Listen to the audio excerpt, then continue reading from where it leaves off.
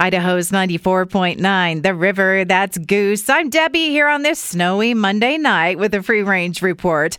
Taco Time in Ontario is closing forever. Oh, that's where I developed my love of Taco Time. So I hope that the super cool and retro giant cactus sign is saved. Last day is February 17th. Best date night restaurant in every state. This listicle chose Fork in downtown Boise as the winner at the suggestion not to skip the butter cake. Banana bread, cinnamon rolls. I saw that recipe. That's a great idea. And did you see the video of the giant cinnamon roll? Each roll weighs 10 pounds. It's just more like a cake, but it still looks good to me. Trending recipe on TikTok, pickles in a blanket. Pickle spears wrapped in cheese and baked or air fried.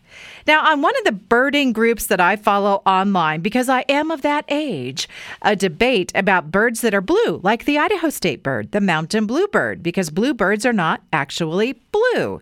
The pigment in the bird's feathers is brown. There is no blue pigment. We see the birds as blue because of light, scattering, and refraction when light touches the bird's feathers. USGS Volcanoes has been doing a series of favorites, and Mount Hood in Oregon made the list along with this factoid. It's the Oregon volcano considered most likely to erupt. Odds are between 3 and 7% that something is going to happen in the next 30 years. Also, it's not only a volcano, but it's covered with glaciers and perennial snowfields, too. In Pinball World News, someone has imagined what a Foo Fighters machine might look like.